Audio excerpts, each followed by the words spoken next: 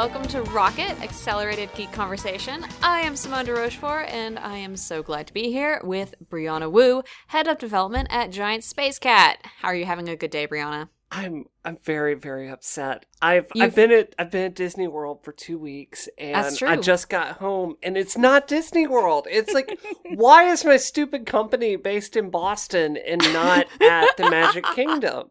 How is Boston? Is it still No, buried it's in miserable. snow? Like, I get off the plane, it's 20 degrees. It's like, What? why do I live here? I understand firsthand why the Pilgrims froze to death. Every day, I'm thinking about the Pilgrims freezing to death. It's not. I can't believe it's still under snow there. I was there 3 weeks ago, and the weather is still the same. I expect weather to change as soon as on a dime. It's terrible. How is New York, Christina? Is it as bad as Boston is right No, now? it's right now it's 40 degrees. And it's a low of 32 tonight, but it's going to be 65 degrees apparently on Thursday. Yes. Woo! Cannot wait. So it's like spring is finally sort of coming 2 weeks after it actually came. So Has it been 2 weeks? Oh my god. Where did the time go? Sorry, No. go on. I'm gonna play it safe. I'm not gonna leave the house. I'm not gonna leave the house and just so I don't have to go outside here. Let out your frustrations I to will do us. it. Tell us how you feel. So can I make a major announcement on the show right now? Do you guys want to hear Do it. something? Tell us. We're going to get a third dog here at our house. We are. We're gonna get a little Havanese puppy. We're gonna get a little Havanese puppy. And I'm trying to figure out I'm arguing with Frank about what to name the dog. He wants to name the dog Simone. Yes, that's a good of name. course. No, our dogs were Crash, who died last year. And we have Splat and Kablam. So I'm trying to think of an awesome name, because how do you top Splat or Crash as a name? Pow. Yeah, that's Dunk. really hard. And Pow. Powell, no. Zap, I think no. dunk, like basketball, like slam dunk. No, I'm trying to get Frank to agree to Megatron. That Megatron is a fantastic. dog, right? especially a dog that's gonna be under 10 pounds. Yeah, Heck yeah. or Hacksaw. Ooh, Hacksaw would also Hacksaw's work. good too. That sounds like a dog that would kill you in your sleep. Right, because it's a little Havanese. That's Obviously. why it's funny. Are you a dog person, Christina? I am. Yeah. We live in Brooklyn, so we can't have a dog. Oh. Well, I mean, it wouldn't be fair. Both of us work in the city, and doggy daycare is super expensive and frankly dumb. And then I wouldn't feel right having to take a dog making a dog live inside a small apartment without having a place to run around. But I grew up around really big dogs, so I'm more comfortable around really big dogs than I am around smaller dogs. But I'm love always dogs. afraid that I'm gonna sit on them or something or step on them. Definitely a fear. Same with cats, actually. I love big dogs. They're the Yeah. I best. love big dogs. Yeah, I grew up with a Doberman Pinscher, and she was amazing. I love my Dobie. Oh.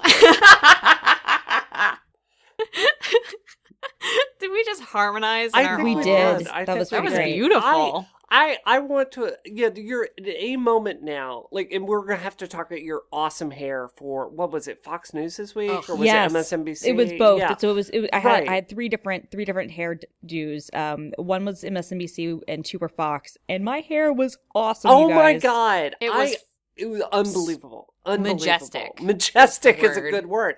And Yeah. I saw that. So there's any moment now that you're going to be hired at either MSNBC or I hope Fox so. Business or someone. And then you're going to have a giant penthouse and you can pay someone to walk your See, Doberman that would for be you. amazing. Right, That would be exactly. brilliant. See, Yeah. and that then I'd feel great. That'd be great. Yeah. You'll have an indoor dog park. I think that's about as big as their apartments get in New York, right? Just have a huge Well, field. the thing is, if I could afford to pay somebody to be the dog sitter, but otherwise, I do feel like doggy daycare is. I mean, it costs as much as childcare. Yeah, and it that's really just does. stupid. Well, dogs are basically children, just really incompetent children. But they're not children, and I mean, I'm all about paying people for what's worth it, but genuinely, if you look at some of the dog sitting places, it's as much as childcare. Oh, it's That's ridiculous. insane. Absolutely. That's insane. People do it.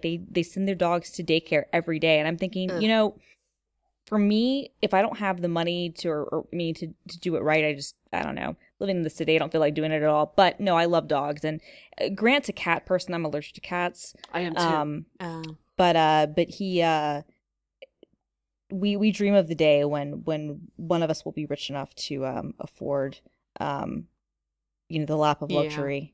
I will cross my fingers and hope that, someone like hires you to be their TV tech person. Seriously, and you get a I'm pension. open to it. I'm Like, so open to it. Yeah, have I told you guys about my retirement plan? Because I want for to it. buy a castle in France and turn it into a shelter for lost puppies. Oh, That's my gosh. dream. And Frank is not into that. And I'm like, Frank, come on, do you know how awesome it would be to like retire and then just like lay on the floor and have 300 puppies like running on top of you That's in a so castle? funny. Yeah. That's My dream. dad actually just started selling real estate in France, so he is selling castles. So I will hook you up with a sick De You Rochefort lie. family discount. I You am not lie. kidding. No, I, you are I- totally making that up. De No, I'm Rochefort not. is it called De It's- Rochefort Realty? It's Mercure Midi Pyrénées. Oh my god, that's so I'm hot. sorry. Thank Yeah, you. yeah, that's Thanks, awesome. Christina. Wow. Wow. Now my dad's gonna listen to this podcast and be proud and then disturbed. No, it's okay. I have a close relationship with my podcasters. Yeah, he sells freaking castles. He just That's started. awesome. Obviously, Tell him they're that's not his awesome. castles. We don't have 10 bajillion castles Tell anymore. him to hook me up with the castle. I'll hook you up. I Yeah. will take all my mad rocket money and use it to buy a castle. In France. It's gonna be Our fantastic. podcasting millions. That's right. Yes, our millions, you guys, Hey, millions. we've got some good Literal sponsors millions. this week. We have some good sponsors. I'm psyched. Fantastic. All right. Yeah. You guys want to get into the show? Do you want to get right Yeah, into do it? you want me to introduce Christina, the senior tech analyst? Who doesn't know who Christina is? She's on Fox News and MSNBC. I mean, We don't. Yeah. Yeah, everyone Yeah. knows Christina Warren. Okay, next week I'm going to introduce Christina first, and I'll give you your time in the spotlight, Christina, on Rocket as well as on TV, where Okay. you reign supreme. Where they do my hair and it looks hot is all I can say. I love having my hair done by someone else because Okay, yeah. but isn't it nice to do a podcast where you don't even have to be wearing clothes, or much pants. less makeup? Yeah, I love I'm it. wearing I a love it. snuggie. You're wearing a snuggie? Are you Yes. serious? I will have to judge you for that, I'm afraid. I'll post a picture no, of it on Twitter. is it like a theme snuggie? Like, is it like a branded one, or is it just like a plain snuggie? Unfortunately, it's just a plain snuggie because Oh. I got it used. You gotta use Oh my Snuggie. god, Okay, that's just terrible. wow. I think one of my mom's friends gave it to me. I'm taking a selfie right now. The Yeah, sharing let's see economy this. has gone too far. Why are we not meerkatting this, you guys? I should. You should That totally would start be- meerkatting you and your snuggie. All right. I'll do it. Maybe later. Okay. Okay. Shall we move Let's get along? into it. Yeah. I don't even know how we recover from that. All right, let's talk about it. So topic one this week. So I mean, Simone, do you want to kind of lead into it, or? Sure. So a Linux developer proposed basically a code of conduct for Linux developers that is anti-harassment. And there's a lot of discussion that happens in the development community about the ways that people do things. And so this guy was like, we need to make sure that this happens in a respectful and, a polite and civilized way. And that I think is... it's going into effect right now, if I'm not mistaken. Well, let I me- mean, they kind of released it as, basically They made it a released patch. it. Yeah, it was Yeah, in the patch. yeah. It was in the notes. Yeah, I heard about this because like people were complaining about it on Twitter. Like, oh, this is so ineffectual. I'm like, well, I'm Yes. gonna go read it for myself. And like totally at first, I ineffectual. was like, no, this isn't it. This is only a paragraph. Like, how can you address Oh, no, the but huge, that's it. But that's the it. huge toxic historic problems with the Linux community that are so famous that like I know they wrote more than like 2 paragraphs about it, and it's like, nope, they wrote 2 paragraphs and it has a Bill and Ted quote. So oh, be God. excellent to each other. Yeah, be was excellent to each yeah. other. No, it's I mean, to kind of pull the issue back a bit for maybe people that, kind of don't know developers, they're free or open source people. That don't read the Linux kernel. Right, manuals, right, that Which, don't- which is what this all comes down to. Right. Is the behavior Yeah. of the interaction that happens on the Linux kernel Sure, mailing list, sure. also known as the LKML. My point is, Yes. if you haven't really been following this, the free and open source community, it produces some really high quality software. Like Linux, the quality of it has increased exponentially over the years. This is why Steam, one of the reasons Steam is making such a big push with Steambox is, they kind of, at the time they were developing it, they felt that Windows had become untenable as a game development platform. So, it produces good software, but, famously, it's kind of a brotastic place to code, and, it's kind I wouldn't even say brotastic. It's just kind of hostile towards newcomers. Do you think so? Yeah, I don't think it's brotastic. I mean, I think it's actually kind of the opposite of brotastic in a way. It's like kind of like the weird, like... Is it kind of a superiority complex? Yes. So when I say bro in a tech context, I think that there are a lot of people that they think of bro like football players or like rugby players or whatever. I think of it like tech bros. Do you know what I mean? Like people that like to hang out. I guess, and that makes sense in that context. Sure, usually when people say like brogrammers, they're talking about like the kind of the frat guy mentality. Sure. And I would say that that's, at least in the Linux kernel mailing list, that's really not the behavior that's visible. Not. It's absolutely although you not. have that in some of the communities, but it's like Simone said, it's more kind of superiority complex. Yeah, I'm smarter than you. I know what's right. You're wrong. If you don't like it, F off. Yeah, exactly. Sort of thing. Very, and kind of famously so, very, not welcoming to newcomers. Absolutely. And that actually, in fairness, is regardless of gender. They are just as terrible to men as they are to women. But I don't know if I agree with that. In my experience, but I would agree with that. I mean, I don't mean universally. I mean, obviously, I think there's some challenges with the women. There are layers of gendered harassment. But my point being that it's not as if if you're a newcomer as a male, right, you're not going to be accepted. You don't get a red all I carpet. mean. Absolutely, everyone sucks if you're a woman. Equally is what we're saying. Exactly what we're saying is that if you're a newcomer and you're male, you're just as likely to get yelled at as if you're female. Now, once you've been around for a while, maybe it changes, but they're hardly welcoming is I guess. It's tough on anyone. I mean, that is very, it's very much the reputation. My friend Randy Harper, FreeBSD girl, the reason she chose as her username, she's a huge, free and open source, proponent.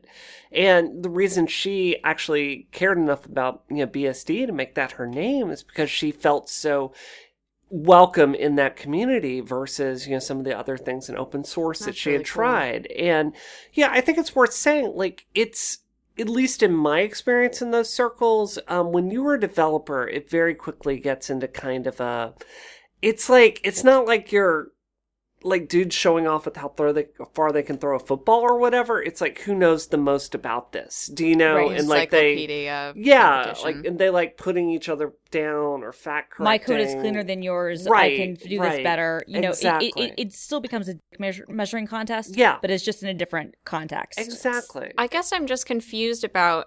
I totally approve of, the basic statement of saying, hey, harassment isn't welcome here, but I'm confused about what this changes or will change in a tangible way. It doesn't change anything. It doesn't change anything. So that's what I suspect. So to give some background, one of the reasons this has come up is that Linus Torvalds, who is the guy who created the Linux kernel and runs the Linux kernel project, and he works basically at the behest of the Linux Foundation, but and he's done a lot of really good things for open source, and I don't think anybody would argue with that. He is notorious for being very, very bristly, especially on the kernel mailing list. So when people try to get things into the kernel, he will input in patch requests.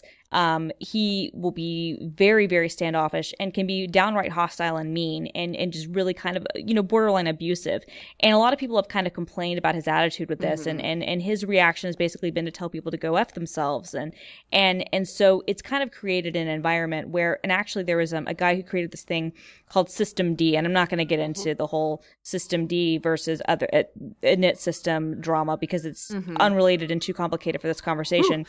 But this guy was basically getting death threats and getting constant strings of harassment because people were so unhappy with System D and didn't like it. And he kind of blamed Linus for a lot of that. Yeah. Said basically it starts at the top with him and his behavior kind of carries down throughout the rest of the community. That's and true. So this guy who works at Red Hat, Greg KH, Cora Hartman, I think is his last name. Anyway, he, basically proposed, okay, we're going to have this code of conduct where we're going to be respectful of one another. And if there's a problem, you can take it to the Linux Foundation and they can address it from there.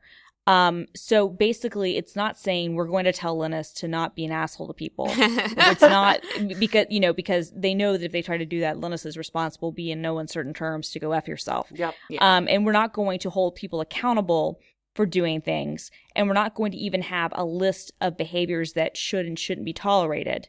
But we're going to just say, everybody, be mindful of this. And if there's really a problem, you can be a greasy wheel and go to daddy at the Linux Foundation and complain. Yeesh. And I think that's where I have to start getting into this because, I think we would all agree. I am someone who is very familiar with harassment by geeks, Really? I feel like I have a doctorate in it at this point. And universally, one of the biggest things I've learned is the people that are harassing you, are incapable of understanding that they're harassers. So the reason I mentioned that is in relation to this list. What they did was they got this statement and they got basically everyone to agree on it. And the way it comes across to me is a very lukewarm, 3 paragraphs of generalities that mean nothing. And it seems to me that if you're truly trying to change behavior of a community like that, I think it's like you said, you need to outline what is and is not harassment. You need to clearly delineate steps. You need to do course of action. There have to be teeth and consequences for this. And, it seems just so utopian. And to me, the thing that makes it feel the most utopian is closing with this quote from Bill and Ted, be excellent to each other. Do you think that this could snowball into something bigger? Is this the start of them treating harassment more seriously, or is it just going to end here and kind of peter out? Honestly, I think that it's going to take a real incident where somebody in a position of power who probably works at one of the companies like Red Hat or Canonical or Novell or not Novell, sorry, forget who owns them now, or something like that, goes IBM or somebody has a big enough issue that they actually take it to the top. Unfortunately, I think it's going to have to be a lot worse than what it's been because, unfortunately, Linus is so respected, and he should be respected for a lot of things. And he has, the kernel community itself is so tight knit in what it does that I don't see it happening. I mean, and there have been people who've complained about Linus for years, and no one's done anything. So I would like to think that it would be a sign that maybe they would take things more seriously. But I just genuinely don't think it will. So a situation more similar to what's happening on Twitter now where they're starting to implement more anti-harassment Well, tools. I can tell you, having talked to people, at the top at Twitter, they are taking that stuff seriously. They really care about that. And I've been saying that for months, give Twitter time. And I think you're seeing the outcome of that. Right. So, yeah. Well, because it's hurting the reputation. Of and course, right. Unfortunately, I don't think that Linux and the stakeholders, the people who are investing in it, whether it's the corporations that are donating manpower and time for people to contribute to the kernel, or people who are doing the forks, or people who are working off of it like Steam is, I don't think, at least at the kernel contributor level, that the stakeholders care enough about Linus's behavior or the behavior of other people. I don't want to, just leave it at, blame it all on Linus because it's not just him. I don't think they care enough about those things that are happening to try to say, okay, well, we're now going to move to something else. Because what are you going to do? Fork the kernel? Right. I mean, seriously, honestly, that would be a really difficult thing to do to get everybody involved. That's not, that's not feasible. Yeah. So it's one of those things where just kind of by the very nature of how important this is to so many other things, you kind of have to deal with the negative industry. And I don't mean to be pessimistic about it. It's just kind of, I feel like if they were really serious about it, I mean, I think that Greg, and I was wrong, he does not work for Red Hat. I think he used to, but he actually works for the Linux Foundation. I think that his intention of, putting in this patch was good. God, I just think, I just think seems that very well intentioned. Very well intentioned. I just feel like it's, just kind of making a placating statement without actually holding anybody accountable for anything. Right. Yeah. I would like to think that internally inside the Linux Foundation, they would maybe have their own rule of conduct. And I mean, it would be great if they were transparent and made that open for everyone to see, That's it is open source and all. Yeah. But I doubt that they would do that. But I think it would be great if internally maybe they even had conversations with people, said, maybe we can talk about how we interact with our community. So can I kind of back this subject up a bit and talk about why I was really passionate about talking about this on Rocket? Because something I see a lot at my company. I get a lot of applications from women that are just so burnt out with the way software engineers behave that they just quit. And I had a woman come into my company a while back, and she was a software engineer, and she was interviewing to be my assistant because that's how much she did not want to work with this exact kind of environment, which is everywhere with programmers. And this is, I feel so strongly about this. Like, I am not a perfect leader, and I'm not a perfect person, but at Giant Space Cat, I believe so unbelievably strongly that this kind of attitude, which is, let's be honest, this is an indulgence. It's a professional indulgence of your worst behaviors. I think it hurts the product, and it hurts the kind of people that you can attract to your team. I mean, it totally does. It does. And I'm sorry. Yeah, go ahead. I mean, you're so right about people who apply to things. It's why I did not study computer science in college. Yeah. And I learned to program at a young age, and I can still, if I wanted to kind of switch gears and do that, and I've thought about that a lot, I think I could. It would take me some time to do things, but it was because of the behavior of some of the guys in my computer programming class in high school, and it wasn't like I couldn't deal with the harassment because I could, and it wasn't that bad. It was more like, I don't want to work with these people. Yeah. I don't want to have a job where these people are my colleagues, and this is the type of stuff that I have to put up with day in and day out. My time is more valuable than that. My life is more valuable than that. Yeah. And that, I think, is something that we undermine. I know I do this myself, and I like to think of myself as being, I can kind of be above a lot of this gender stuff, and I can get along well and whatnot. But the fact of the matter is, I'm a technology journalist who's very tech savvy and not a computer scientist, because I made a conscientious decision. I don't want to be in school with these people, and I wish that I'd known more of like the type of people that I really know in the software community now back then. But I understand why people get turned away from that sort of thing, because you just don't want to be in a negative environment all the time. You don't want to be, especially if you're a woman, you just don't want to be like put upon, like, I can't do anything right. I'm going to be attacked, and it's going to be a negative situation. And it's because go ahead. Yeah, you'll get people who will say, "Oh, well, if you really loved it, you should have gone into it." That's so untrue. There's no incentive there. Well, exactly. For people to suffer. It's like I can love something and do things on my own, and not say, I don't want my career to be sitting in a cubicle next to some jackass who's going to be acting that way, because it takes away from your love when you're with people who are terrible. And like you said, Bree, it's a juvenile way to. It's an indulgence. Yes. One of you said that. I don't remember. It was an indulgence. Yeah, it is. It is. Yeah. I mean, adults shouldn't be allowed to behave like that in a workplace. If you don't think software development is an incredibly stressful job. Game development is an incredibly stressful job. And look, you guys have seen me on Twitter. Like, I get that reptilian parts of my brain that sometimes wants to yell and scream and get my way. But that's not the way I behave, because I'm not 40 years old anymore. Yeah. And, it's like, just to talk about the culture at our company, I always, always, always talk to my team as if we're all equals. And I will stand up and pick a direction because you can't have a company or decisions with software run by democracy, but you can make people feel listened to and respect them and compromise if you're picky about who you let on your team. And there's so much stuff in here, I think, that there's so much of this language that I feel really betrays how little they understand about what the problem is. There's this line in here I'm looking at right now, the goal is always to get the absolute best possible solution for the overall success of Linux.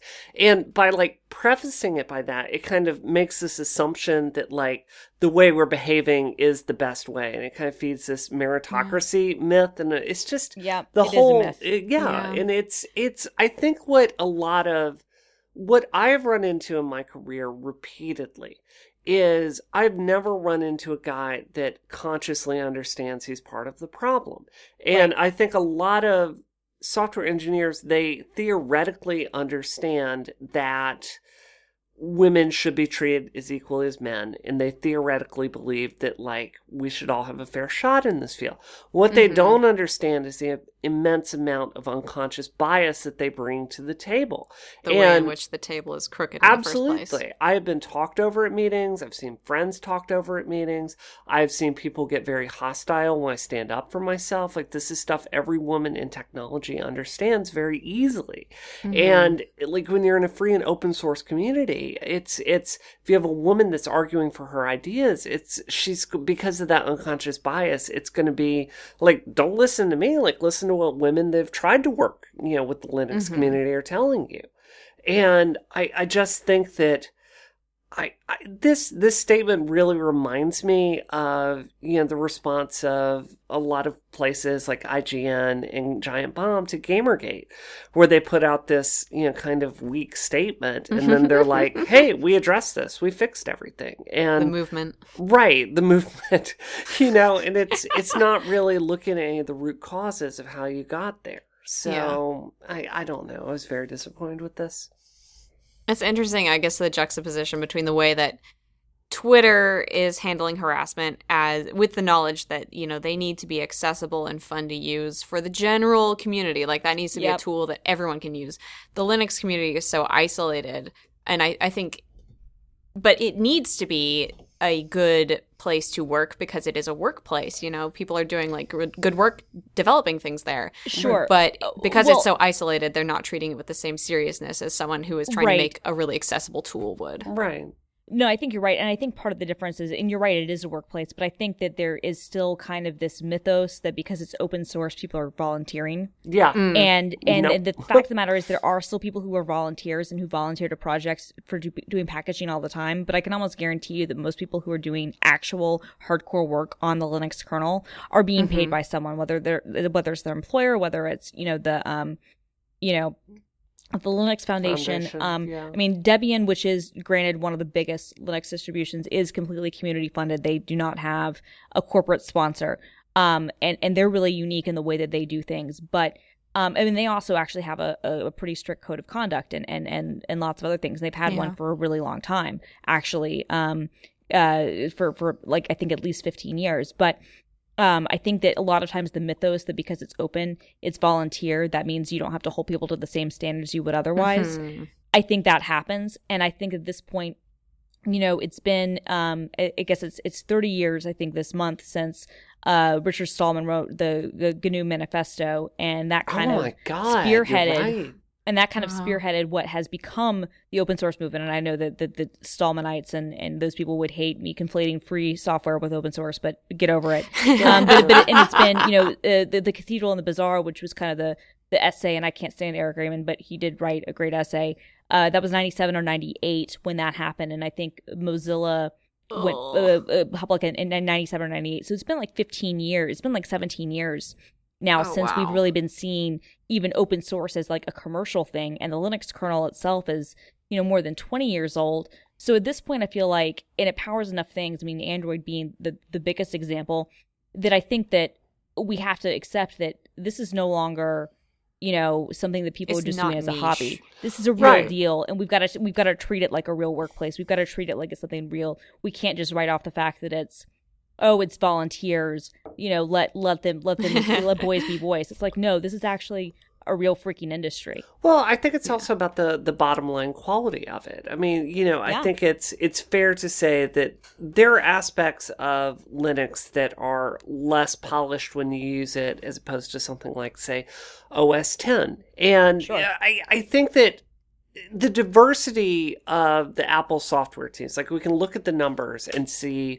that it's not as good as it could be. But I think the truth is, like, as OS X is being developed, you can see that they have a wide range of users in mind. One of the things that pushes me away from, Linux is I see them making choices that they're tailor-made for a very, very, very, very specific monoculture of person. And there's nothing wrong with that. But I think if you opened up the development community and kind of got some more people and made it a place where other kinds of people could work on these free and open source projects, I think you would see a greater success of where the platform's going. And, ultimately this is about respecting other people, but it's also about the quality of the product. Again, to do another analogy with games, something I talk about, like I have a huge meeting with venture capitalists this week, and they look at games right now and they see where the monoculture in games has gotten us. And we have a whole lot of, first person, run and gun everything games. And then we don't have people really making games for the other half of the population. I think it's kind of the same with the Linux kernel, where you have a monoculture that's kind of been developing it for so long that, maybe if you open that up, you would get more innovation there. Like you would get new directions to go. Does that make sense to you guys? That makes perfect sense. Yeah. I mean, it darn well makes sense, Brianna. All right. I mean, people in any situation when you're creating something, you think about it from your perspective first, and then you have to think about the larger commercial community and how they're going to use it and what their needs are. And if you can't bring other people in to speak to their perspectives and their experiences, then it's going to fester.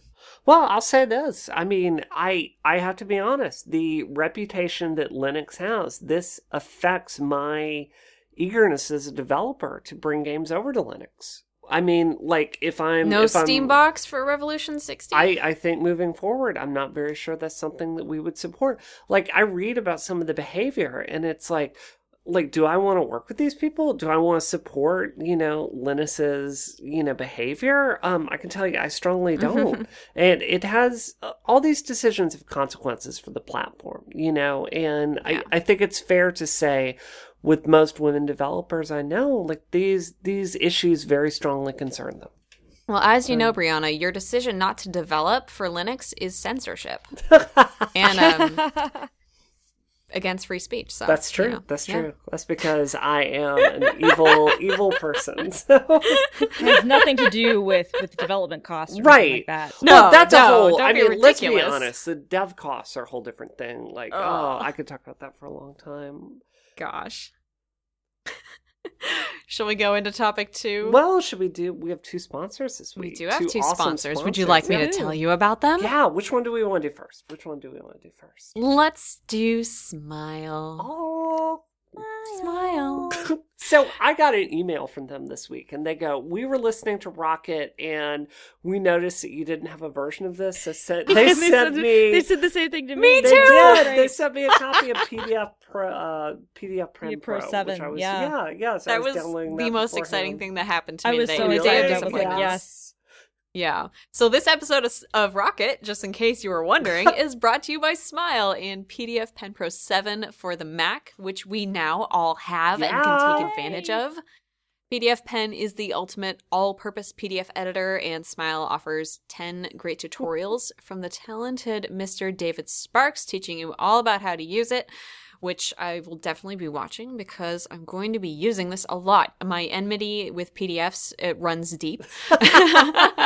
These videos are really short, 2 to 4 minutes each. They teach you how to use PDF Pen, which can help you apply markup or add signatures to a PDF, fill in PDF forms, use iCloud and Dropbox to sync your PDFs with PDF Pen for iPad and iPhone, which is awesome. Yes, thank you. So wait. When your dad sells me a castle in France and sends me the real estate receipt, like I can use this software to like sign all the legal documents and get my castle back turned into a used puppy That's so shelter. true. Yes. Just quick turnaround, boom. You can even probably do it on your phone. Oh my God, it's gonna be awesome. It's like we're living in the year 2000. Not the year 2000. That's so far in the future. I know. Oh my gosh. Well, so you guys are really excited to start using this, as I am? Yes. I'm telling you, I got home off the plane today, and I could either play Bloodborne or PDF Pro 7. And I opened this up and did this instead. So, absolutely. Yeah. I jumped right on that. I was so super happy to get free stuff and useful stuff that I can actually use in my job, because I do sign contracts occasionally, and it's I bet you have to sign a lot of NDAs, don't you? Oh yeah. I'm gonna send you an NDA with Please do. This right now. Oh my God, can we do that to test it out? I'm gonna do that. We should. Yeah, we didn't have time to like play with it today, but we should by next week. We should definitely like send NDAs to each other. and Oh my tell God, each other yes. secrets, like have a slumber party. Oh my God, a PDF gosh. slumber party? Which You guys. That's going to happen. All right. All right. So yeah, PDF Pen is an essential piece of software in many people's Mac toolkits, and it's something you should totally look at. It's something we're going to look at all this week, and we're super pumped about it. Thank you for sponsoring this episode of Rocket. And yeah. PDF slumber party. Yay! Slumber party not included with PDF Pen 7. By Smile. Are you typing something? I right am. now? I'm getting my PDF ready to send you. Oh my So gosh. this Oh my is gosh. I can't wait to see what the I know, secrets I know. are. It's going to be great. We'll have an update next week about how this turned Oh out. my gosh. All right. So what's topic 2? What's our second topic? Cruise or cruise? All right. Oh, man. Cruise or cruise. So Ted Cruz announced his bid. He's running for president, and it was discovered, I assume very quickly after, that he does not own tedcruz.com, which is unfortunate. So this is our own real segment on why you should buy your own domain name as soon as possible. Yes. If you're Not doing only- anything public Exactly. or anything Not- at all. Not only does Ted Cruz not own tedcruz.com, he does not own tedcruz.ca, and he was born in Canada, so this is funny. He also does not own tedcruz2016 .com or no. Ted Cruz for America. Oh no. Wow. So, yeah, exactly. As Simone says, this is a great example of whatever. This is, we're being apolitical about this. This is just a good example of if you're in the Yes. public period, or if if your name is important to your brand in any way, or whatever your brand is, your company name is, get that stuff Yeah. like locked down. I mean, an example of someone who actually knows how the internet works and is very good with technology is Taylor Swift's team. Mhm. Her Yeah. team bought TaylorSwift.porn and TaylorSwift.adult. Yep. Are they going to be launching Taylor Swift porn sites? Of course not. But because they have the trademark and her name for TaylorSwift.com, they were able to take advantage of Icon's, what they're called their sunrise rules, where you can pre-register domain names before they go available to the general public, and pick up domain names that they know that ne'er-do-wells would be willing to pick up for, negative Yeah. purposes. People who would want to try to spam people into getting, nude photos of purported nude photos of Taylor Swift. So rather than letting anybody take advantage of her name and her brand that way, they register those domains themselves. Do you know who's in charge of her team that does that? Like, is there a company that does that for her? I don't know. Because- There are companies you can get that do that, but I mean, I Yeah. have a feeling that it's just probably her lawyers or people. I mean, she's Yeah, trademarked yeah. a lot of things. Clever and- lawyers. Well, I And- think, yeah, go ahead. Sorry. No, I was just gonna say, they're on top of things a lot more. She has a very digitally savvy team. She's a very digitally Yeah. savvy person. So Well, I was going to say, before we agreed to do this topic this week, I stressed that we wanted to be very apolitical about it. Yes. I'm a well-known tech feminist, but you can guess how I vote. But I actually don't mind telling you guys, one of my first jobs out of college, I grew up in Mississippi, and one of my first jobs out of college was working for the Republican Party in D.C. And something that really stunned me the entire time I was working for them was how terrible with technology the Republican Yes. Party was. And again, I'm not trying to diss anyone. I'm just trying to give This is just your analysis experience. based Yes. on my own this experience. is and they borne were out by horrible. reality. I mean, They were the- horrible at it. Yeah. the whole Netroots movement was basically a left-wing movement that started with Mhm. MoveOn.org Right. and some other things. And it wasn't really until, I guess, the Tea Party was maybe the first time that we saw the Republican Party start to get any way involved with social media Mhm. and Which the is web. And that Interesting, was because I wasn't aware that there were many young people, or that Tea Party skewed young, and I would assume that it's the young it influence that didn't- creates that. It didn't. well, yeah. it didn't, but it is one of those things where even Move On wasn't started by young people. It's Sure. just kind of a I think more of a people who are more willing to kind of be involved in those things. But that was just my point is that was the first time that you saw people using the internet at all on the Republican side. Well, Yeah. I mean, that just speaks, I think, to the larger it's just not their bag as much. And you even saw Meghan McCain like working for Daily Beast and talking about getting the party more organized in that way. But I think that this particular incident shows just how much like high ranking, because when you plan a presidential campaign, like I've done this, like one of the most important things to do is to secure your team. Like you have to go find people that are particularly skilled in X, Y, or Z, that understand ad buys, understand like where the events need to go. And like if you're going to run for any office, like securing key members of your team is really important. And I think it really shows how much the Republican Party is kind of lacking that kind of, aspect of their party that can strategize in the online arena, that this just was completely missed. Taylor Swift runs for president. Right. She'll be right on it. Yeah. Or even Hillary Clinton. People have bought HillaryClinton.com and have it in kind of a trust. Friendsofhillary.com owns that. Elizabeth Warren owns her own domain. Sure. They have those variations because these people, people on their teams or people who are looking out for them, if it's not on their teams directly, know how important it is to own your own thing. Because what's happened is that if you go to tedcruz.com, it redirects. It basically says don't vote for him. Yeah. And if you go to Ted Cruz, for America or whatever, I think it redirects to the healthcare.org homepage. It does. Tedcruz.ca, basically lists all these reasons why he shouldn't be eligible to run for president. And I don't agree with any of that. I think that that's silly. The same reason that anyone said that Barack Obama was not eligible to be president. It's the same arguments in both cases. And although Barack Obama was born in the United States, but in either case, it's silly. But I mean, when you allow that to happen, or who is the guy, Rick Santorum, who had the Google bombing of his name because of Dan Savage. Right. When you're bad about things like that, when you don't do that, then when you sit back and don't buy up your own stuff, you give other people the opportunity to take your brand away from you. And protect I think your brand, protect your identity, because they are the same thing. But this is where it gets into, like, you guys saw the ICANN thing was coming out, and they're radically expanding the ICANN domain names. Yes. And I think we should do a show on Google and their dev, like them getting the ICANN for dev. That's a whole nother thing.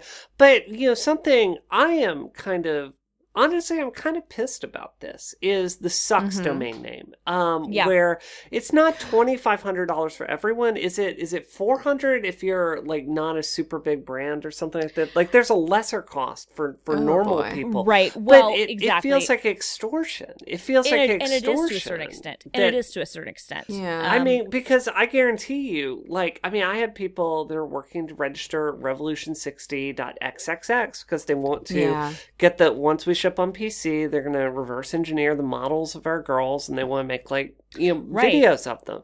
And it's like I'm kind of in that same Taylor Swift boat, except I don't really have Taylor Swift money in the same way right now. I mean, okay. The good news is the XXX domains are only $100, right? But it's still the principle of the thing, right? It's what am I going to do? Revolution 60, Giant Space Cat, Brianna Wu. Well, exactly. Yeah, the more there are, the harder it's going to get. Right. Where does it end? And that becomes, I think, an important thing. And it does kind of become an extortion thing. But it's kind of, I mean, I don't like to defend ICANN because I've had so many issues with them in the past. Mm-hmm. But I do honestly feel like they're between a rock and a hard place in that I think that there could be things you could do where if you have a trademark on something, that the cost of registering the domain could be lower. I think that the high cost is actually ridiculous. But I feel like they're kind of stuck between a rock and a hard place between, they need to have kind of the free market system where the registrars, the people who control the top level domains, so the people who control .xxx or .sucks or whatever can set the prices for those domains. The same way that, people who control .com and whatever can. I don't know if the trademark idea would work though. I mean, I'm married to someone that does this work professionally, and our trademark for just Revolution 60, I think it cost us $2,000. Right. No, and I'm not disagreeing with that. What I'm saying though is what I'm saying is that if you have that trademark already, you wouldn't have to then pay the same amount of money. It still obviously creates a kind of a caste system between people who can afford to have that and people who can't. Right. But in fairness, people who can afford it or people who have those trademarks are the ones that are most at risk. That's the Apples, the Coca-Colas, the Nikes. Right. The Googles, the Microsofts, whatever of the world who have to worry about that. So what I'm saying is it's a weird balance, though, between letting people register whatever they want and not policing the fact that you can't say, well, why shouldn't I have freedom of speech to register tedcruz.com? Why should Ted Cruz have any more right to it than I do? Versus, protecting people from domain squatters. I mean, it's a really weird issue. And so what they've tried to do, I think, is kind of sits in the middle, where they say, if you have a trademark where you can prove to us that you own certain thing, you've got a brand mark or whatever, you can register this before everybody else. And in some cases, they'll even automatically register certain other domains for you. Like if you already have a .xxx domain registered, you can automatically get like .porn and .adult, I think, registered for you too, if it matches that. But wow. It is extortion to a certain extent, that these big brands and big companies, or even smaller people like you, Brie, have to worry about buying up all these things. The good news is, these new top level domains are so new. We don't know how successful any of them are going to be. And I think some of them are going to be more successful than others. And so it's one of those things where, unless you can rank really well with Google for the keywords, it's like, okay, great. So you have ChristinaWarren.sucks.com. Knock yourself out. You're going to have to go through a lot of effort to make that rank higher than any of the .org, .com, .net domains that I do own for my name, and I own like every variation for my name practically. Cool. If you don't, you know what I'm saying? So like it's a certain point where, I think that it sucks the most for the biggest companies that literally do have to register for all new 400 or 700 of these TLDs, however many there are, who literally do have to register Apple.everything just to get it taken care of. Whereas I think for most people, it's going to be one of those issues where you'd be hard pressed to find somebody who's going to be willing to pay $2,500 to get your company or your brand sucks. And then also have the wherewithal and the energy to, get the SEO high enough so that people, when they search for, your company or your name, that comes up in the results. Yeah. Because most people, we're just not conditioned to think about things like, domain extensions beyond .com. You know what I mean? Like, I don't know. Yeah. Like, I have a .wtf a domain, but which I haven't even used, and I have a .nyc domain. But I can't even remember typing in any of these new TLDs into my browser. You know what I'm saying? Like, it's not even part of like how I think about surfing the web. Yeah. It's just kind of a novelty at this point. So I wonder if that might change over time, but I have a feeling that it's also one of those things where it's like there are going to be so many of these things that, it's just going to be important to still kind of have your top level, like your .coms or whatever, or at least rank well on Google. And then just, if spammers or squatters or haters get them, they're going to have to do a lot more work to rank. I don't know. The SEO is something I hadn't thought of. And that is a relief, because I feel like that's if you are doing your work under your name, that's a pretty surefire way to stay on top of that. But I know that like, even if a domain costs $2,500, if it's a situation like with Gamergate, where it's a hate group composed of a lot of people, they would and could pull together. I was going to say that SEO warfare is something that has absolutely been done to me and other people out there. And, I was talking to Randy about this just the other day, how, they will find lies, and they will like game the search engines. Well, it's not just that, it's the SEO side of it, where they will game the search engines and push it up. So this is a really serious problem. And it's like, if you think Brianna Wu sucks, or Christina Warren sucks, or Simone sucks, like, I think it's fine if you do that. And ultimately, I don't particularly care if someone has that name, Brianna Wu, sucks, Brianna Wu.sucks, but it's the I don't know. Of your business. It's a whole. I think the libel is a whole different aspect of it, but there's a certain point where I do think the sucks domain name is just a extortion scheme. I do. I don't see any value there other than just making people buy that. But I also think like this SEO thing, I think it's something we really need to look at as a society. And I think there's more that, Google and Bing could do to work with normal people about that. Yeah. Yeah. The sucks thing is interesting because there's actually been like interesting precedent about that, where there'd been litigation to try to get people to give up sucks domains. Like people had like BestBuySucks.com and other things, where companies like Best Buy would actually try to get those domains seized from the individuals. And then that becomes kind of a free speech issue. And the court has ruled on behalf of people saying you can own the, branded company sucks.com. But it becomes really tricky because of how ICANN operates and because, it's kind of this organization that kind of acts as a rulemaker, but yet there's legislation, but yet there's not. The whole thing is very, very messy and kind of, nebulous how it works.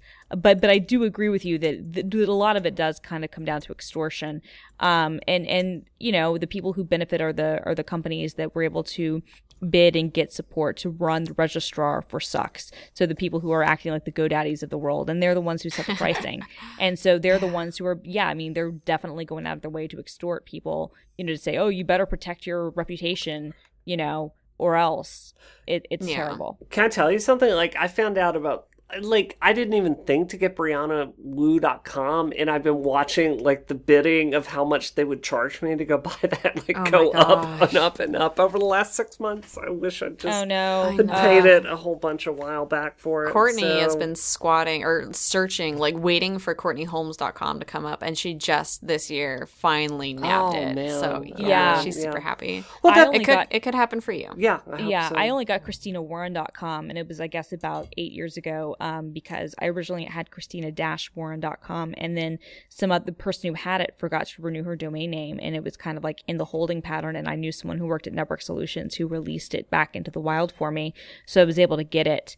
Nice. And so for a long time, the tagline on my website was, because some other bitch forgot to renew her domain name.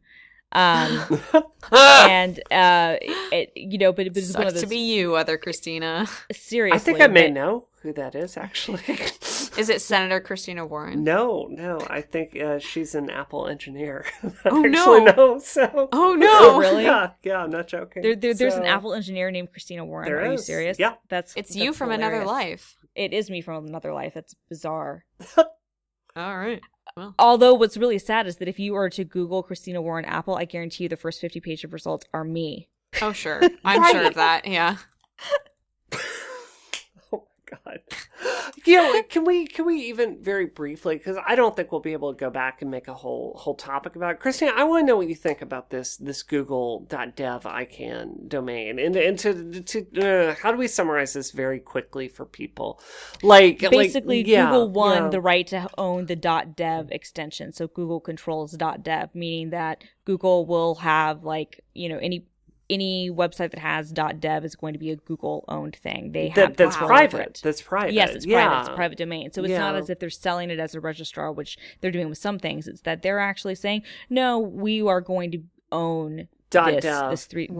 Yeah, and I mean, it's a pretty part of the problem with the ICANN thing is a lot of the costs for managing it are passed over to Google. But at the high level, what is it, $135,000 is all it's taking to get this from the very top, and it's just, I don't know, it's just it deeply troubles me that someone could leap in at this point and get .dev, which is very clearly kind of a domain for software development, right? And could take it in the name of a company and privatize it, And this isn't an anti-Google thing. This is a pro-open web kind of thing. Oh, exactly. So, I mean, and the thing is, all the companies were kind of going after it. Amazon applied for a ton of them. Google applied for tons of them, right.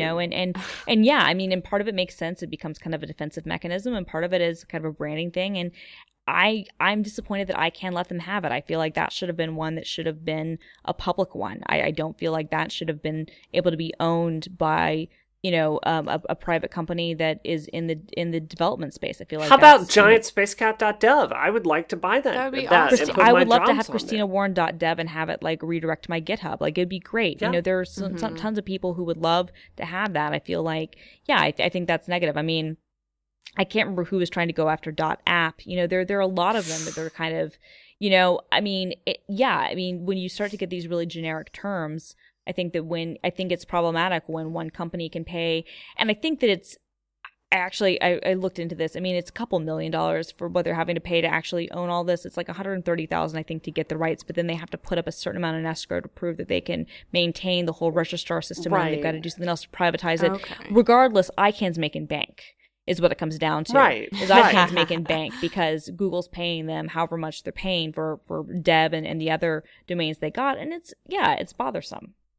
I don't know. I was, I don't want to get into a who is truly open, who is for open standards and stuff, but I did think that was very weirdly Microsoft. Yeah. Weirdly? Yeah, absolutely. Bizarrely? Absolutely. It's really weird lately, Christina. I don't understand. So, Life is strange. We live in a weird world. Yeah. It's the year 2000. So 15. we have another sponsor this week. That we do. We do. Our other sponsor is the wonderful Lynda, who is sponsoring us for a third or possibly fourth week in a row. Yeah. Lynda.com. It's the online learning platform that has over 3,000 on-demand video courses. I was encouraged to sing more ads, but I don't know. I did some Noraebang last weekend, so I don't know if I'm up for it. But Lynda helps you strengthen your business, technology, and creative skills. You can get a free 10-day trial by visiting lynda.com/rocket. That's lynda.com/rocket. So I have a question people ask me all the Hit time, me. which is how can I start learning game development? And I actually went to Lynda this week, and I have some very specific videos to suggest if you want to learn to work in a video game pipeline. Ooh, yes. Tell us. I would very specifically, Lynda has a really, really exceptional video called Maya 2015 Essential Training. Now, if you want to specialize more in modeling, probably, Max is going to be the way to go. I personally use Maya. Maya also works on OS 10, which is why I prefer it. It's a little bit better for animation, even though Max has Puppet Shop, I think, and I hear good things about that. But this is a video called Maya 2015 Essential Training. And I actually went through and looked at the first few topics in here. It's a really, really good introduction to how to create polygonal objects in Maya. It teaches you how to start extruding meshes and kind of gives you an overflow of what a NURB is versus a polygon. And if you went through and you learned this Lynda training, those skills in Maya would translate to Unity. It would translate to Unreal. It would translate to if you got hired at somewhere that has more proprietary engine like Source or whatever it is Bungie uses. These are good skills that you could use anywhere. And even if you're not specializing in that, I think it's so awesome to have a working knowledge of those things, especially in game dev where people work together and communicate so closely. Well, can I be honest? I was in a cab this week with someone, and they were going to Full Sail University, which is a private school in Orlando that costs an arm and a leg. And I get resumes from those people all the time that want to work at my company. And while I think that's awesome if you want to go get a formal education on it, it's not going to substitute for having been on an indie team and shipped your own game, because there's no way to learn stuff better than actually getting out there and doing it. Yeah. So, if I were out there and I were starting to work in game dev, I would pick up a Lynda subscription. I would go get Unreal and I would just ship a game. That's the best way to learn, I think. So, and not to diss on formal education, because there is totally a place for that. But I also think that learning from somebody who works currently in that area is more beneficial in a lot of ways. And with Lynda, you can learn from people who are really passionate about teaching in that field and work in that field. Yeah. And I have a friend of mine that does professional videos for, these kinds of services, like Lynda. And, he works in the field. He has 22 years of experience at this point. Wow. He's taught at college, and he has shipped, oh my God, has this dude shipped games. So, you're talking to people that, they aren't academics that are kind of removed from it. These are people that work on the ground. People who are current. Yeah. Yes. Yeah. So Lynda lets you stream thousands of video courses on demand. You can learn on your own schedule, at your own pace, on the topic that you're interested in. You can browse the course transcript and follow along, or search for it and skip to that point in the video, which is awesome if you just have one little thing that you can't quite figure out. Go find that part of the video. Do it. make everything work. You can create and save playlists for courses that you want to watch and customize your learning path or share them with friends, colleagues, and team members, which again is awesome when you're working in a close environment. And you can watch and download courses to Android or iOS devices. So, yeah. That is why we freaking love Lynda.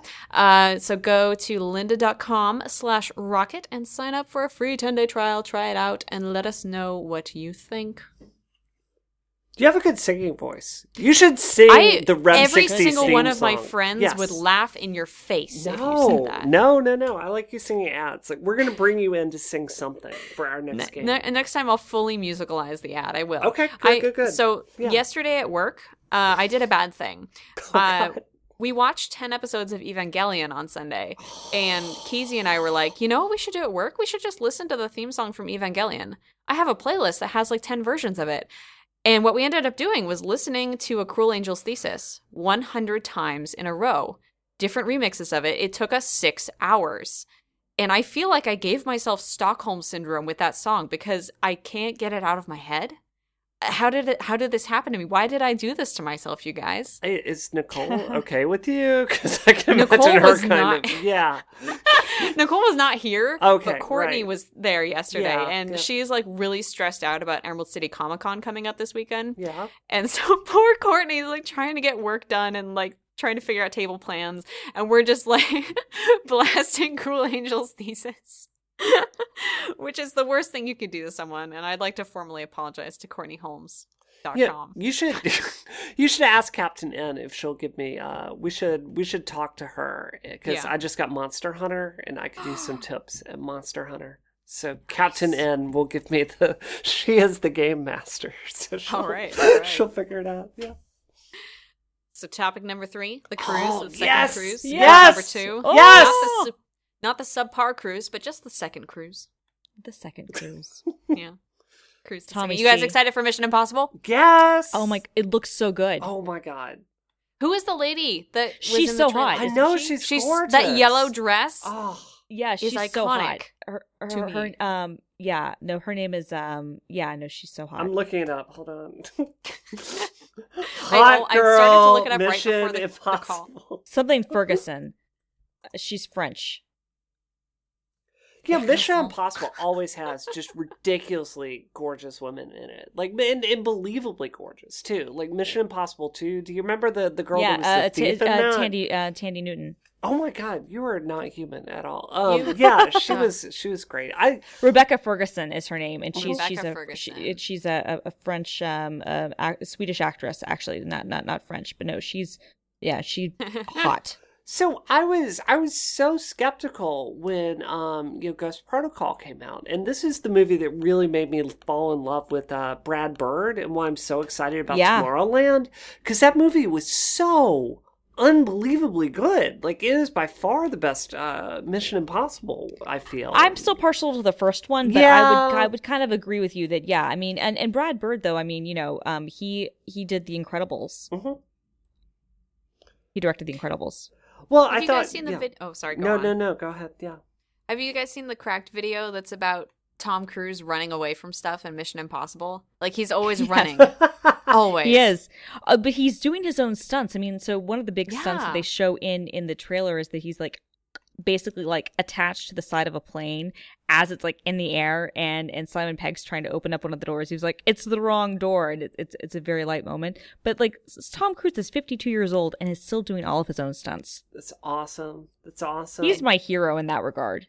That's So, amazing. I do feel very torn on this movie, so this may be getting too personal, but like, Go for Jeremy Renner makes my heart race in ways I Mm. don't even understand. So then you have Tom Cruise, who is so in shape and awesome. Like, Yeah. that dude is 52. That is awesome. I know, he looks He amazing. really does. And then, like, Jeremy Renner's in the same film, and I just feel like so torn. I don't know.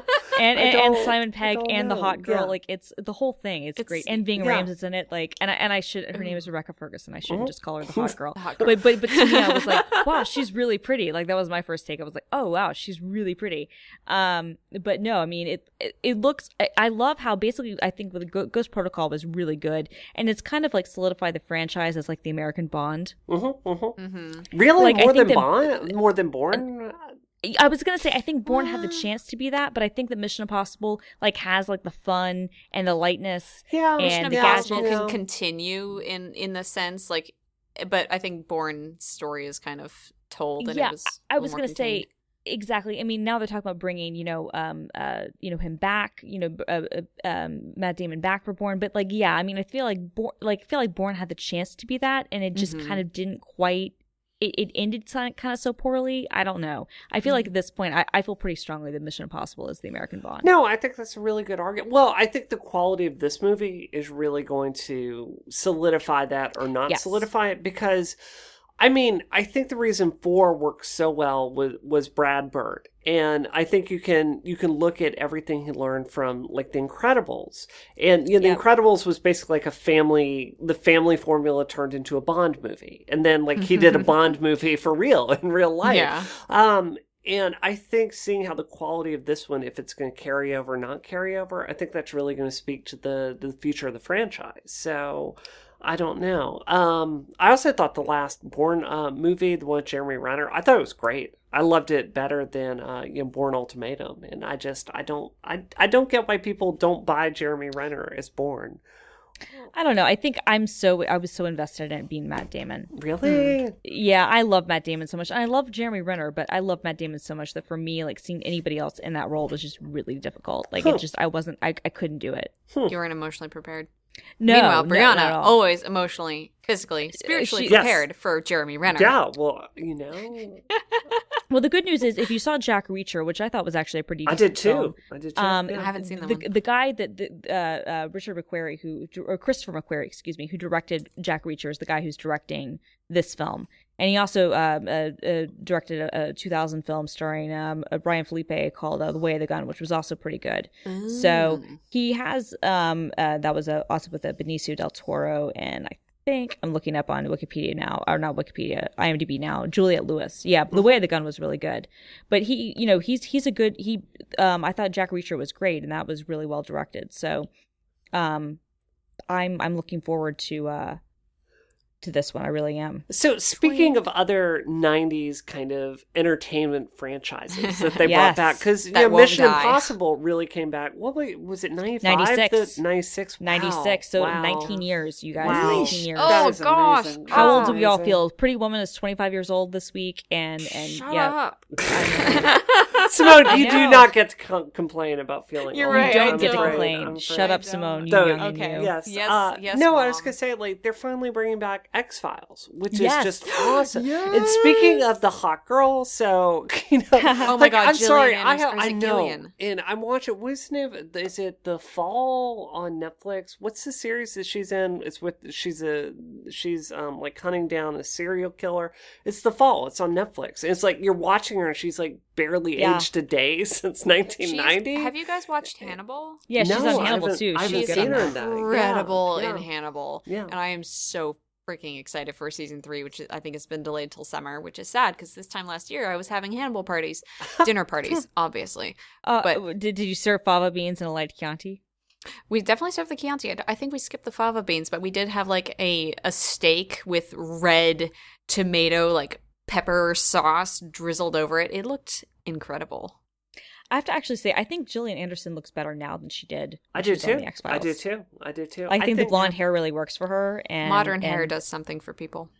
The longer thing too, like she looks younger. She looks like more effervescent. Like she looks really good. Well, I think it's her attitude too. I think like her character, again, Dana Scully on X-Files, like I love that character, but she always seemed kind of a little bit more subdued. And like the characters I've seen her play lately, like there's a more hardened wisdom to her. Like, do you know what I'm talking about? Gravity. It's like, Totally. yeah, like she's got this, you know. And she radiates feeling just very sure of herself, and Yeah. I love that. I love that. Dreamy sigh. I love it. I'm very excited. So, but David Duchovny, I haven't even thought, like, I was thinking about Gillian Anderson. Oh, yeah, I guess him. he's going to be back in he's it, so too. great. Yeah. Well, and although it's weird now because I loved Californication, and that was a great show. Even if it was a little weird how accurate it was to his real life, since apparently he's also a sex addict and stuff. Mm-hmm. But that honestly like makes like Fox Mulder even hotter. Like to think about him with the sex addiction, because like the last time we saw him, we didn't know these things about Duchovny, and now I get to like think about. We've seen it all now. Yeah. Well, although we should have, in all honesty, we should have known with Red Shoe Diaries, the fact that he was the narrator on that show, we should have known that he was a little bit kinky.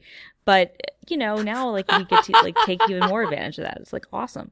I think he's had an interesting career in the sense that, he was so big in the 90s when X-Files was over. He could have gone on to do anything. Like, he could have gone on to do really big feature films. And he consistently picked smaller roles. Like, you were talking about Red Shoe Diaries. Like, I remember him doing Showtime. Like, a kind of porny thing on Showtime. Like, he was doing that during during X-Files. It was, like, hilarious. Yeah, Matt LeBlanc was on an episode of Red Shoe Diaries, you guys. Right. It was... yeah, like, I mean, it's softcore dry humping, but Matt LeBlanc was in it. Free Friends. It's pretty awesome. But not even that. I'm saying, like, he picked roles that were smaller roles, like Evolution. Do you remember that movie when that came out? I do. Like, that was a smaller science fiction movie. And I think he's consistently picked smaller, more interesting projects. And I don't know. I'm interested to see him come back. I thought the first X-Files movie was beyond excellent. And I've seen it so many times. Yeah, and I think the second one was pretty terrible. Yeah, it was a betrayal of everything for them. I like to pretend that the second one just didn't happen. Yeah. That's actually what I'm kind of confused with how they're going to pick this up, because they're going to do like 6 episodes. And I mean, honestly, I think the last 2 seasons of X-Files were pretty terrible. And I thought the first movie was good, but I thought that the second movie was awful. So I'm kind of curious how they're going to like kind of revive this. I mean, Chris Carter has said that he's kind of treating it like one long like summer break. But I kind of feel like, okay, great. But if we're picking up where season 9 ended, that wasn't necessarily a great place. So I don't know. I'm not trying to get too down on it yet. I'm super, super excited. I mean, the X-Files is coming back. It really is like the year 2000, as someone keeps saying. And I love the 6-episode format. I love contained storytelling because I think you putting constraints on things makes you be more creative and economical about what you're writing, I think. Yes. So I'm really excited to see. Well, I think if you look at Fox's, I am probably one of the world's biggest fans of 24. I love that series. I've seen that about you. To an embarrassing It makes amount. so much sense, actually, knowing you, Brie. Like, the more I've gotten to know you, it makes so much sense that you would be such a 24 fan. And let me guess, Chloe's your favorite character. Well, of course. Well, why would you say that, Christina? I'm curious. No, I mean this in the best possible way. But 24, like, I can just totally tell that that's like your show. It's like, I love it because they get 2 characters and they explain both characters, what their motivations are, and then they set the stakes so high where these 2 people are going to hit each other like a train, and they both utterly believe in what they're doing, and it's good drama because of that. But what I was going to say is, like, 24 was canceled, and season 7 was better, but season 8 was really bad. And it got really bad towards the end. But then it went away for a few years and it came back for, this is another Fox show. And it was half the number of episodes. And it was way more focused. And the time away from the characters let them kind of come back and revisit the characters and let them have this kind of arc on their own. And it really, it made it Live Another Day. It was probably the second best season of 24 ever. It was a really good season. Yeah, You're right. yeah. You're right. And I think with X-Files, it could be the same way. So I agree. I mean, I think especially with Chris Carter being back and being part of it, I think that's crucial. The one revamp that I'm not looking forward to, Fox is also talking about bringing back Prison Break. And that was a show that, frankly, like, it was great its first season, and then it just totally went off the rails. So for me, I'm just kind of like, really? Like, I mean, as much as I like to see Wentworth Miller, like, without a shirt on, like, I don't know if I want to really go back to Prison Break, a show that was We'll watch genuinely... season 1 again. I was going to say, exactly. It was genuinely only good for one season. It's kind of like NBC is talking about bringing back Heroes, and it's like, again, it was good for 1 year. Yeah. And those are both shows that were, I mean, that was around the same time, if I'm not mistaken. I feel like they aren't classic enough yet to be brought back. Like, no, X-Files they're not. Has such a big reputation. Oh, precisely. It's just so 24. Right. The basically what's happened is that the TV networks are scared of, and they can't create new original shows that'll take off. I mean, Empire being the exception that proves the rule, that they're basically just kind of like wanting to recreate past franchises. Yeah.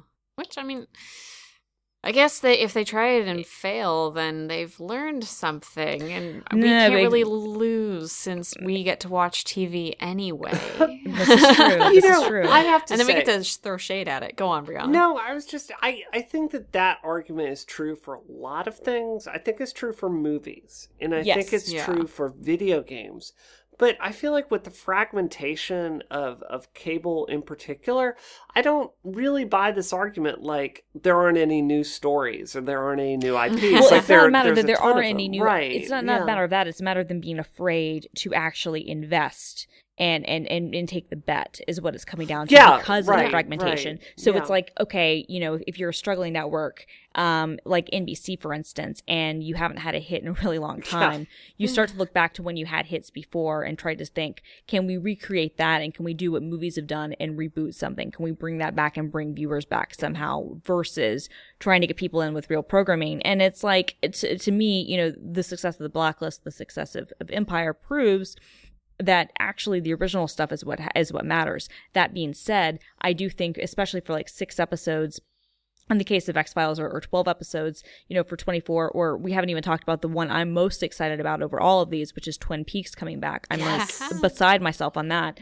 I think that for certain shows, there is a valid kind of reason to come back and revisit them, because that's something you have the opportunity to do with television that you can't really do with movies, where because they're episodic in nature, because you have many times years, you know, and hundreds of hours to tell stories, to be able to come back and revisit those characters and those scenarios in a different time and in a different context, to me is incredibly interesting, and is something that television is unique in a medium to be able to do. Yeah, I think that's fair. Definitely. I think that's fair.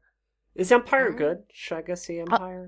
Yes. Okay. I mean, fantastic. Okay. So I've good, heard you guys. amazing things. If you haven't watched it, it's fantastic. It just ended, but you can catch up on all of it on Hulu. Seriously, wow. I feel Great like show. people came out of the woodwork for that during the finale, because I was like, oh, this looks all right. And then suddenly the finale happened and everyone was like, oh my God. So well, it was one of those amazing shows yeah. where like the ratings grew week after week after week after week after week. And this is talking about, you know, for demographic that frankly, you know, like shows, you know, aimed at African-American audiences typically don't do that well. And it was the cultural freaking phenomenon. Like amazing. Nice. Cool. Well, that makes me super happy. I'll check it out. Cool. So do we want to talk about what we're doing this week? Yeah, what are you up to, Brianna? Let me look at my calendar. So I am in. Actually, let's not talk about what you're doing. I am in town for 30 more hours, and then I'm heading out to 2 colleges, and then I'm back for like 2 days, and then I'm heading back out again. So I am speaking at a lot of colleges. So that's what I'm up to. That is the most depressing. Or it's awesome, but it's also sad. It's the 30-hour thing. Well, no. I mean, it's... You know, it's a good gig in the sense that it's funny to me because I was the world's worst student. Like, this is a really true story about me. Every time I would get to college, I would get really excited about side projects that I would do. Like, for instance, I don't even want to get into it. Like, my animation company. My animation company came because I started up a comic strip when I was in college. And I spent so much time doing a comic strip that my grades completely blew that semester and I got a bunch of Fs. So my grades were awful. But because my grades were so awful, it was because I was off doing all this stuff, which is why I have a successful career now, which is why they're bringing me back to colleges to like talk to students. Which is why lynda.com is important. Right. But exactly. It's just ironic to me. So I'm doing that. I hope to have a really big piece coming out very soon for one of the major video game sites. So pay attention to that. And oh man, I cannot talk about this on the show, but I was telling you guys about, we've had some huge news at Giant Space Cap this week. That's going to be, we're going to be able to announce it soon. It's very exciting. So exciting. Yay. Christina, what are you up to this week? Well, as we're recording this, I am hours away from leaving to go to Washington, D.C. to see Bob's Burgers live. Yay! Yes. Which I think I mentioned last week. I'm so excited about that. So that's going to kind of take up 2 days of my week. And that's basically like my biggest highlight. And then I'm writing a couple of things about the Apple Watch and upgradability and some other random stuff. And, just same old usual stuff. But the big thing, my big thing this week, and I will give a full rundown next week, is that I'm going to see Bob's Burgers live. And it's costing me a ridiculous amount of money to go to Washington, D.C. on Amtrak and then stay in a hotel overnight to do this. It's ridiculous, but it's so worth it. So happy birthday to my wonderful husband, Grant. Baby, I love you. And this is what we're doing. He's taking me to see Taylor Swift for my birthday, and I'm taking him to see Bob's Burgers for his. So it's great. Oh, my heart just skipped a beat. I can't believe you're going to see Taylor Swift. Please tell her I know. bring a sign that says, like, my email address and be Simone's best friend. Maybe a picture of me. I'm so far back that no one will be able to see it, but I will scream it into the She'll ether. see it. She's Taylor Swift. Come on, give her some credit. So can Photoshop my head onto Carly Kloss, the picture of her with Carly Kloss. Oh my god, that's my desktop background. So the one with my head on it? Yes. No, not the one with your head on it. I was just gonna say, Simone, like, one of the IPs that Giant Space Cat like dreams of doing. I've been working on this politically for so long over at Sega, is to get Space Channel 5, and like the question is who takes over for Space Michael. And I think at this point it's either Space Lady Gaga or Space Taylor Swift. Oh my gosh! And, oh my gosh! I mean, Space come Taylor on! Oh my god! Oh my yeah, god! Oh my god! Would that oh not god. be perfect? Would that I not want be to cry. perfect? That's beautiful. Oh, so good. Space Taylor Swift all the way. I would just die to bring her into the studio for a day. Like, Please? just read these 4 lines and we'll make it work. Like, we'll Can't do it. activate you. Hire me as your assistant call for us. that Right. day. Pain, call us. Right, there we go. All True right. Pain Well, is her social media person, and she's awesome. So she should totally call us. Yeah. Do it. Absolutely. yeah. Shout out. I'm going to Emerald City Comic Con this weekend with Pixelkin. I will be tabling and I will be doing 2 panels. If you are in Seattle and you're coming to Emerald City, one is on Friday. We're talking about stuff we love to hate. So problematic media, which is my jam. And I'll be talking about Catherine and oh my gosh, I forgot. Oh, BioShock Infinite. Duh. My dead horse that I love to beat. Can I tell you, Catherine is a game that really tears me. Because I loved Catherine, but I hate Catherine at the same time. It's like, if I Ooh. could turn off the feminist part of my brain, I enjoy Catherine because I think it's a good game and it's well told. But, oh my God. We should talk about this sometime Yes. because I could talk about Catherine for probably the rest of my life. I love that game, and parts of it, like you said, parts of it just are like, kill me now. But I think it's incredible overall, and I have a lot of feelings about it. Yeah. All right, cool. And then the other panel is a Pixelkin panel, and it's about making games with kids, and we'll have the people from Roblox and Project Spark and Coder Dojo there to, and I'll be asking them questions about how to get kids into game design. So Cool. saturating the game design world with my little liberal-minded minions. That's not what I'll be doing. No. Bringing clever diversity into game design. No, obviously not. Anyway, Brianna, where can we find you online? Space Cat Gal on the Twitter machine. Yes. Amazing. Christina, where can we find you online? You can find me at film_girl on the Twitters and mashable.com/people/Christina. Heck yeah. And you can find me at SimoneDeRochefort.com. I almost said pixelkin.org. I do own SimoneDeRochefort.com, but there's nothing for there. you. Yeah, thank you. And at DoomQuasar on Twitter. Thank you.